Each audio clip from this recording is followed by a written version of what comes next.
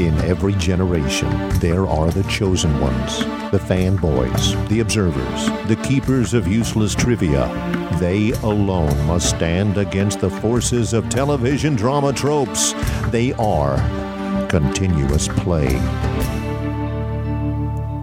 Oh, come on. Stake through the heart, a little sunlight. It's like falling off a log.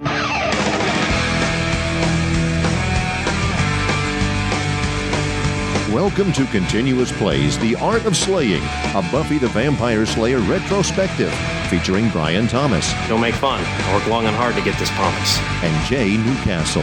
Just because this is never going to work, there's no need to be negative. Buffy the Vampire Slayer is the copyright of Fox Television Studios, and any discussion of the characters, episodes, or music is strictly for entertainment purposes only.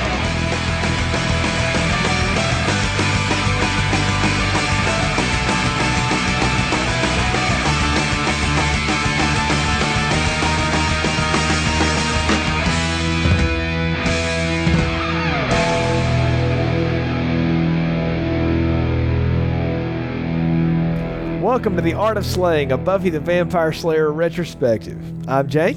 And I'm Brian. And we're here to talk about Season 2, Episode 12, Bad Eggs, written by Marty Noxon. Buffy and her mom are shopping at the Sunnydale Mall when Buffy interrupts a vampire trying to attack an innocent girl in the arcade, instead of picking up her mom's dress as she was supposed to. Joyce then finds Buffy dressed to go out at bedtime and grounds her for it. Xander and Cordelia continue their argue and kiss ways, which spill over into the classroom during a talk about teenagers having sex. The students are paired up with one another, except Buffy, who misses class and becomes a single parent, and given eggs to learn about parenting and responsibility. But something isn't right with these eggs as they creep out of their shells at night and attach to their host to drain the energy from them. As Buffy and Angel, quote, patrol, Lyle, the vampire that Buffy attacked in the arcade, and his brother Tector Gorch watch in disgust as Buffy and Angel make out. Buffy comes home to find that her egg has hatched and ends up stabbing the creature that has come out of it with her scissors. Xander has hard-boiled his egg, and just as he is about to eat it for breakfast, he sees that this is no ordinary egg at all. As the gang attempts to figure out what the creature in the egg actually is, Cordelia and Willow attack Xander and Buffy and lock them in a closet with two other eggs. Buffy and Xander wake up in time to avoid being possessed by the eggs and go to find where the possessed students are being led. Just as Buffy reaches the mother Bezoar, she is attacked by the Gorch brothers. But once they enter the Bezoar's lair, they end up fighting together. Tector is eaten by the giant mother Bezoar. Buffy goes in and kills it, and Lyle runs off as the infected people finally come to. They are told it is just a gas leak and that things are under control. Buffy is grounded by Joyce for not being in the library when she came home, and that is how this episode ends. And that is our plot summary for Bad Eggs. Jay? I'll say Bad Eggs. Wow. Something got overboiled here for sure. This is that's an interesting plot there, Brian. Having watched this one, before we watched it for this retrospective, I could barely remember much about this episode.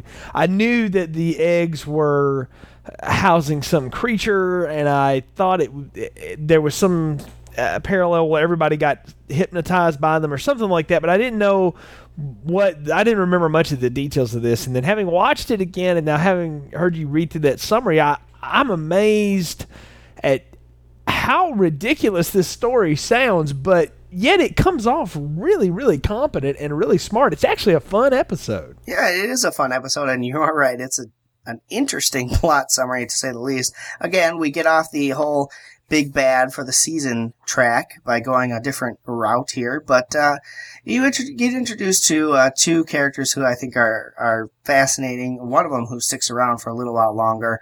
It is, Brian. It's an interesting theme, and the whole thing here is about adults trying to teach teenagers, not realizing that, trying to teach responsibility to teenagers, not realizing that the teenagers may be more responsible than they're given credit for. Isn't that every teenager's, I guess, dream, too, is that I'm much more responsible than my parents think I am. If they just give me the freedom, I could show them, and yet they never do. And no matter what Buffy does in this episode, she does a lot of very responsible things, but she still gets in trouble with her mother. This is definitely about how the adults are trying to teach responsibility to children. You get that with the sex ed class. You get that with the, grounding of Buffy by Joyce and all these other things. And also even with Giles a little bit later. But, teenagers always believe that they're more responsible than their parents give them credit for. But in most cases, they're not. In our case here, they are, but they can't really lead on that they are, I guess you could say.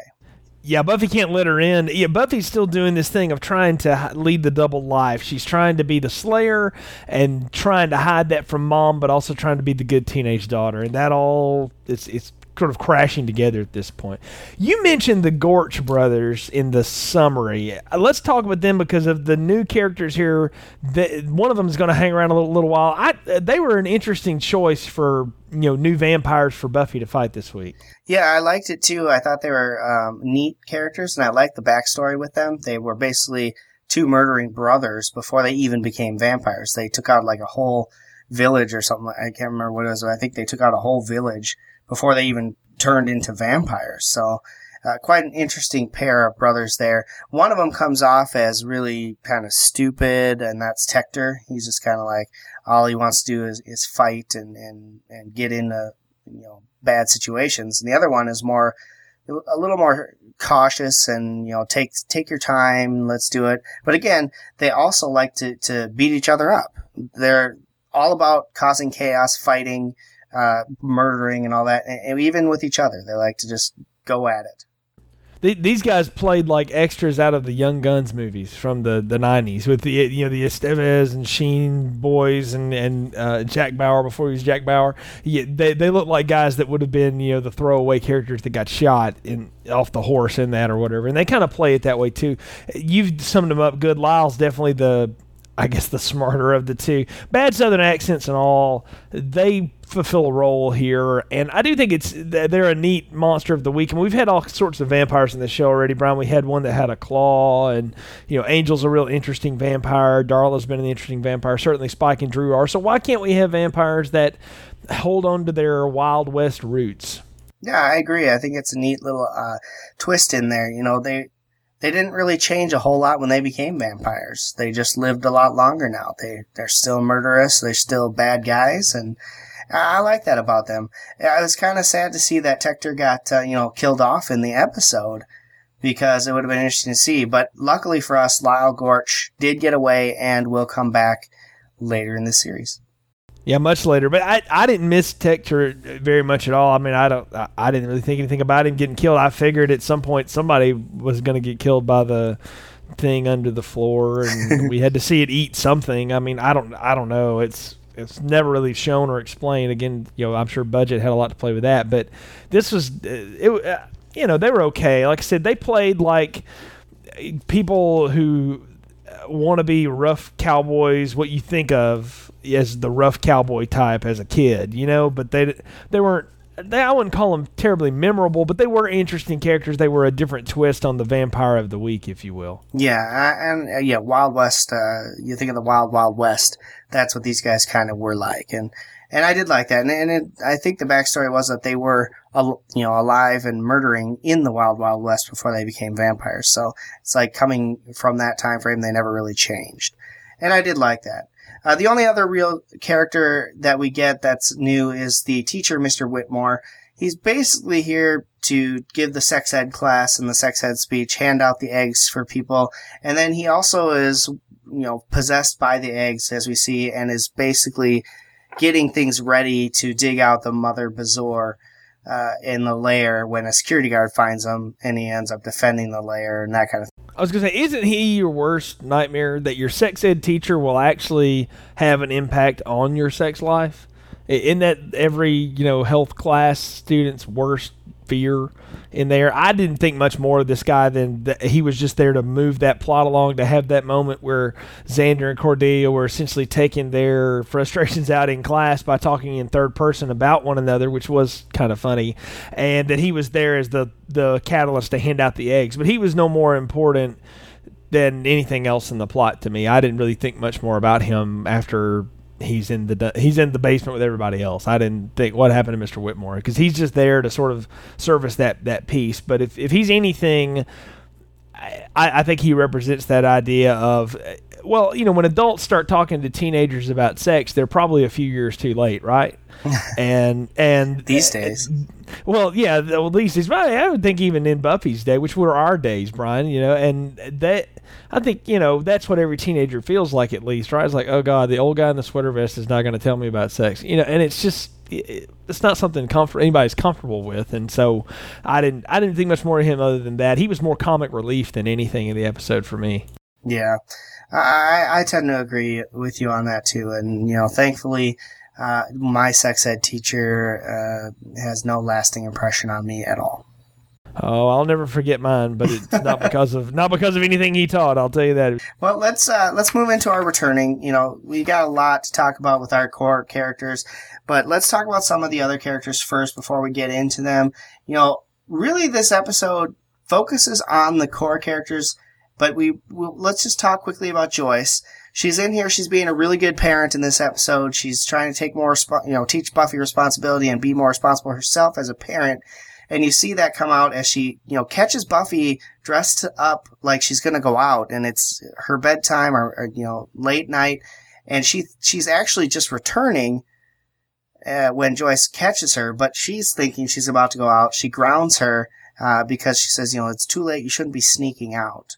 And I thought that was a great move on her part, a great character development for Joyce, showing that, she's taken initiative to finally, be more of a parent. And they've really helped develop her over these last several episodes as a parent to Buffy more than anything. And I like that a lot.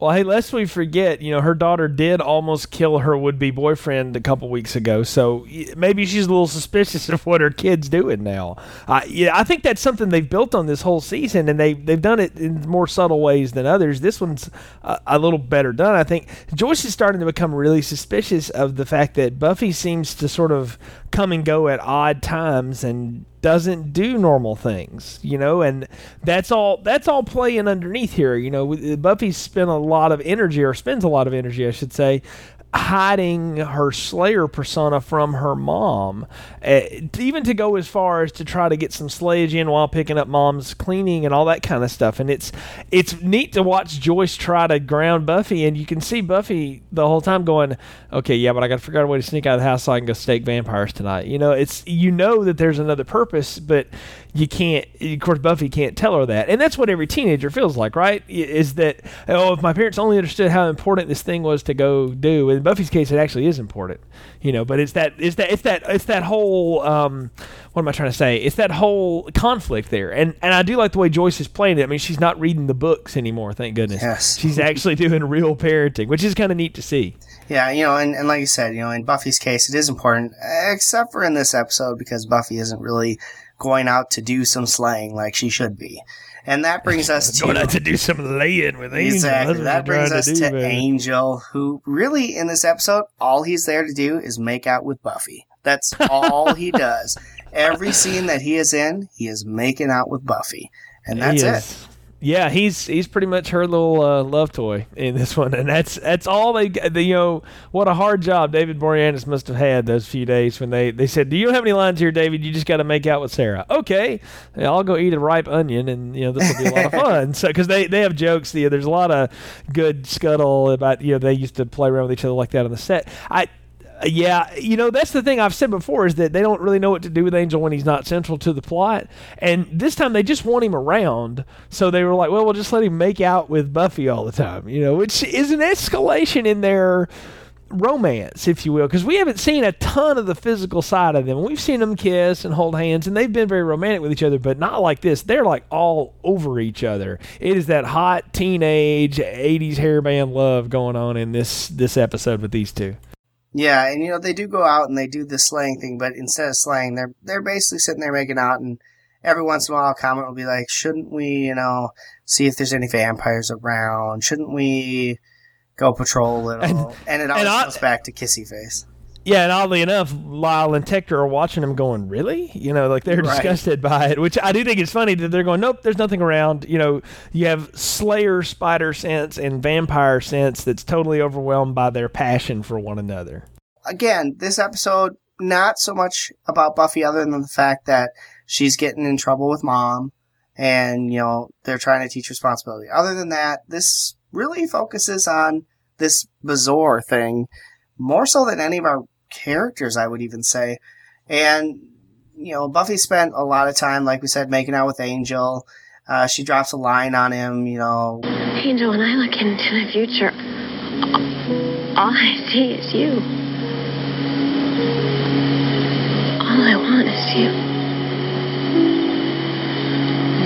I know the feeling. Otherwise, she's there basically to make out with Angel and then kick the crap out of the demon. I disagree with you there. I think this whole episode is about Buffy and Joyce and this idea that she's trying to grow up and be responsible, but she's also got all this passion that she can't control, and it causes her to make bad decisions, and how all of that is now directly affecting her life. Up to this point, Buffy's kind of got away with all this doing what she's doing. Now she's getting in trouble for sneaking out at night.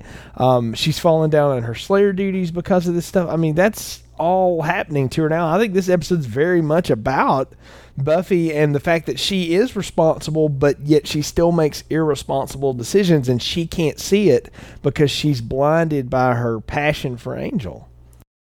Well, Jay, you make a very valid point, and it's something that I really didn't, I guess, pay attention to as I was watching this again. You're right. It is a lot about Joyce and Buffy's relationship and, teaching Buffy the responsibilities she needs to look at, even with Giles, per se, in this episode as well. So I get that. That makes a lot of sense, actually. Yeah, and you talk about Giles is he's really a sideline in this whole episode this time at all. But he's sort of starting to, well, I don't know. The way I read Giles in this is that he's got his mind on a lot of other things. He's trying to figure out what Spike and Drusilla are doing. He's trying to learn a little bit more about the Gorch brothers and what they're doing in town, and he doesn't really get caught up in all the high school drama. He sort of sees all this going around him and hears the kids talking in the library, and you can tell he's just like, he's sort of tired of all the drama. He just wants them to focus on the task at hand, and that's kind of his whole thing. And then when he gets infected, when one of them attaches itself to him, you see Giles, knock Joyce out, and then he essentially puts the thing on her and leads her to the dungeon where apparently they're just digging in the dirt. I don't know what the purpose of that was. We'll get to that in a little bit, I guess. The purpose of that is to free the Mother Bezoar. Oh, okay. They're digging it out of the ground, and that's the only thing I can make of it. I mean, it doesn't really say, but did the Bezoar, was it always there, or did it worm its way up to under the school? Or I needed answers about the Bezoar question that I did not get from this episode. Big, ugly, purplish pink thing. It is a cheap, no, Brian. It is a cheap balloon underneath some cardboard that cost $25 in the prop shop, and was the MacGuffin excuse to have something go down in the basement. Yeah, pretty much. Giles in this episode, yeah, you're right. He's not really there for much. He's got his mind on a lot of things, as you said. He also has his mind on what happened with him and Jenny as well. It doesn't come to play as much in this episode, but he is still on his mind. So he's definitely sidetracked with other things as the, high school students, the core four, the Scooby Gang is basically talking about what's going on in their daily lives. And Giles is trying to figure out what's going on in the underworld life, I guess. Yeah. Well, he's doing the thing he always does, which is focusing on watcher duties while the rest of them are doing high school stuff. Right. And I like that Giles was very confused by what the significance of the egg was for the students. When they're sitting there talking about it, and he's just like, really, what is that? And why are we doing this? It comes at a little bit of a shock to him, culture shock, and I thought that was a pretty good thing. Yeah, the little parenting exercise. Yeah, he sort of sees that as, Giles is one of those guys that he does treat these teenagers with a lot of respect and understanding that they are youth and will make mistakes, but he's seen them do some pretty extraordinary stuff, so he thinks they're kind of above this in a way. Like, he looks at this assignment as sort of ridiculous, and it is ridiculous. I mean, it's a stupid assignment. Okay, let's face it. Everybody that had to do this assignment, it was, but the principle is what matters, and that's what you're trying to teach here. The most interesting or the funniest stuff is Xander and Cordelia in this episode. They get the great back and forth about the sex talk and that whole bit. I mean, they have they have a great time in this episode with each other.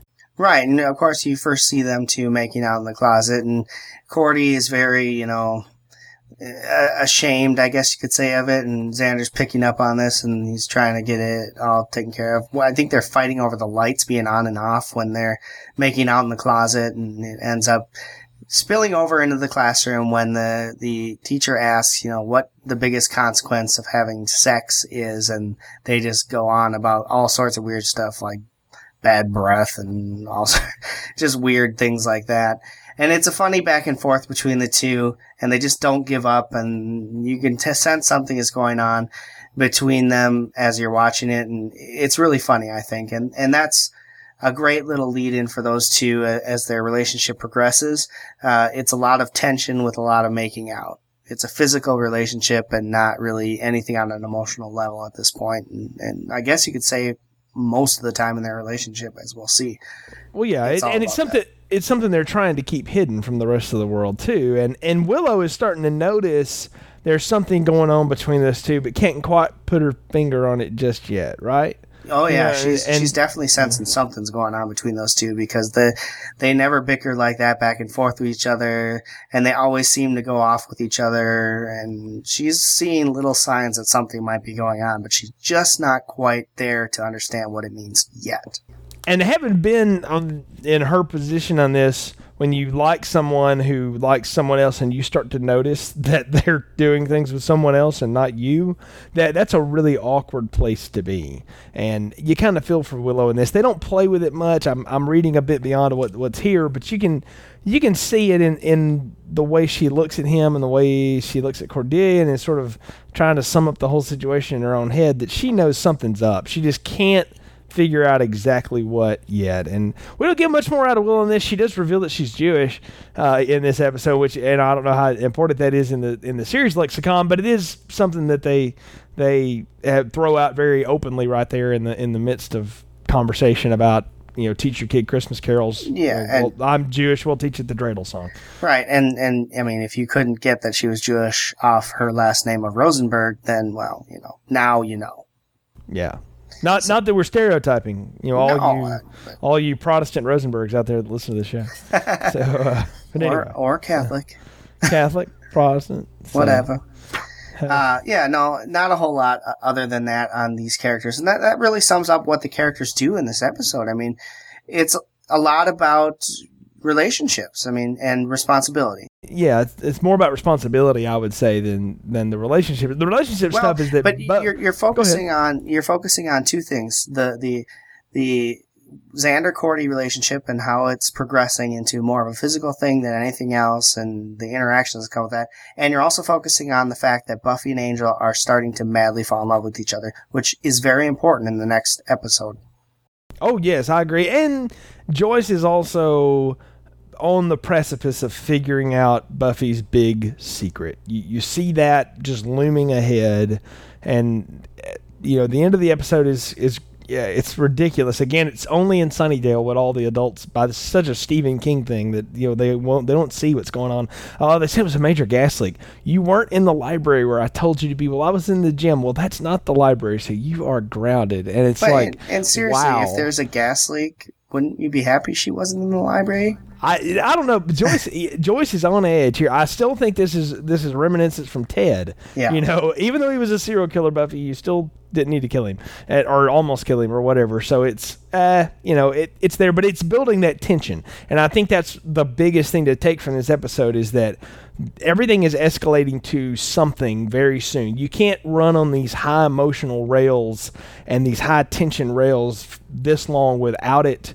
coming to a breaking point, and all that is coming very soon. You can, knowing where the series goes, you can really see it, but just watching it straight through, you can see this thing starting to really build, and I think this is a big build point right here.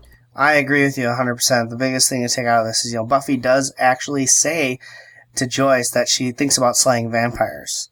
It's like a subtle hint to Mom, hey, if this comes up, by the way, don't say I didn't warn you. Yeah. But she can't tell her yet, but it's a little subtle. I guess it's not really that subtle, but it's kind of a, hey, guess what? I think about slaying vampires. Oh, wait, you don't know what that means? Good. I'm not going to explain it to you. Yeah, and it's the thing that that's from the parent's point of view. That's almost written like from the parent's point of view is that your children talk in a language you don't understand. Right. And when they try to explain it to you, it's like they're telling you the most fanciful thing in the world. And Buffy even listens to herself and says, "What am I saying? I can't say this to my mother." Right. Well, Brian, I think we've summed this episode up pretty good. What's your dustings rating for Bad Eggs?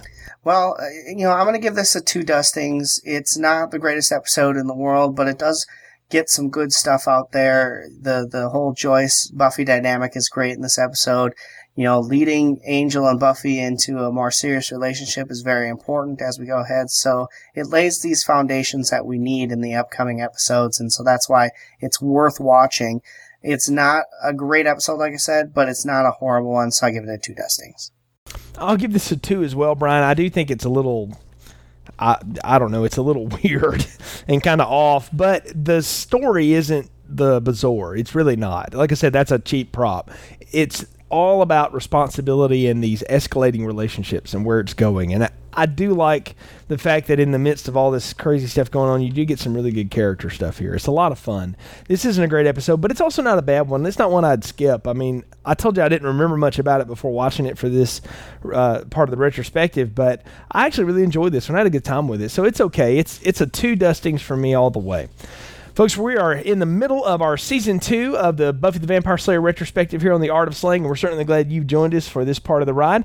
You can keep up with information about the podcast and know when new episodes release at continuousplaypodcast.com/Buffy. You can also communicate with Brian and I through our email address, mailbag@continuousplaypodcast.com. Send us your questions and we'll try to answer them. You can also find links to our Facebook and Twitter page on our website. Tune in again next time when we get ready to celebrate some birthday time with Buffy. Until then, for Brian, I'm Jay. Thanks for tuning in to The Art of Slaying on Continuous Play. Buffy the Vampire Slayer is the copyright of Fox Television Studios, and any discussion of the characters, episodes, or music is strictly for entertainment purposes only.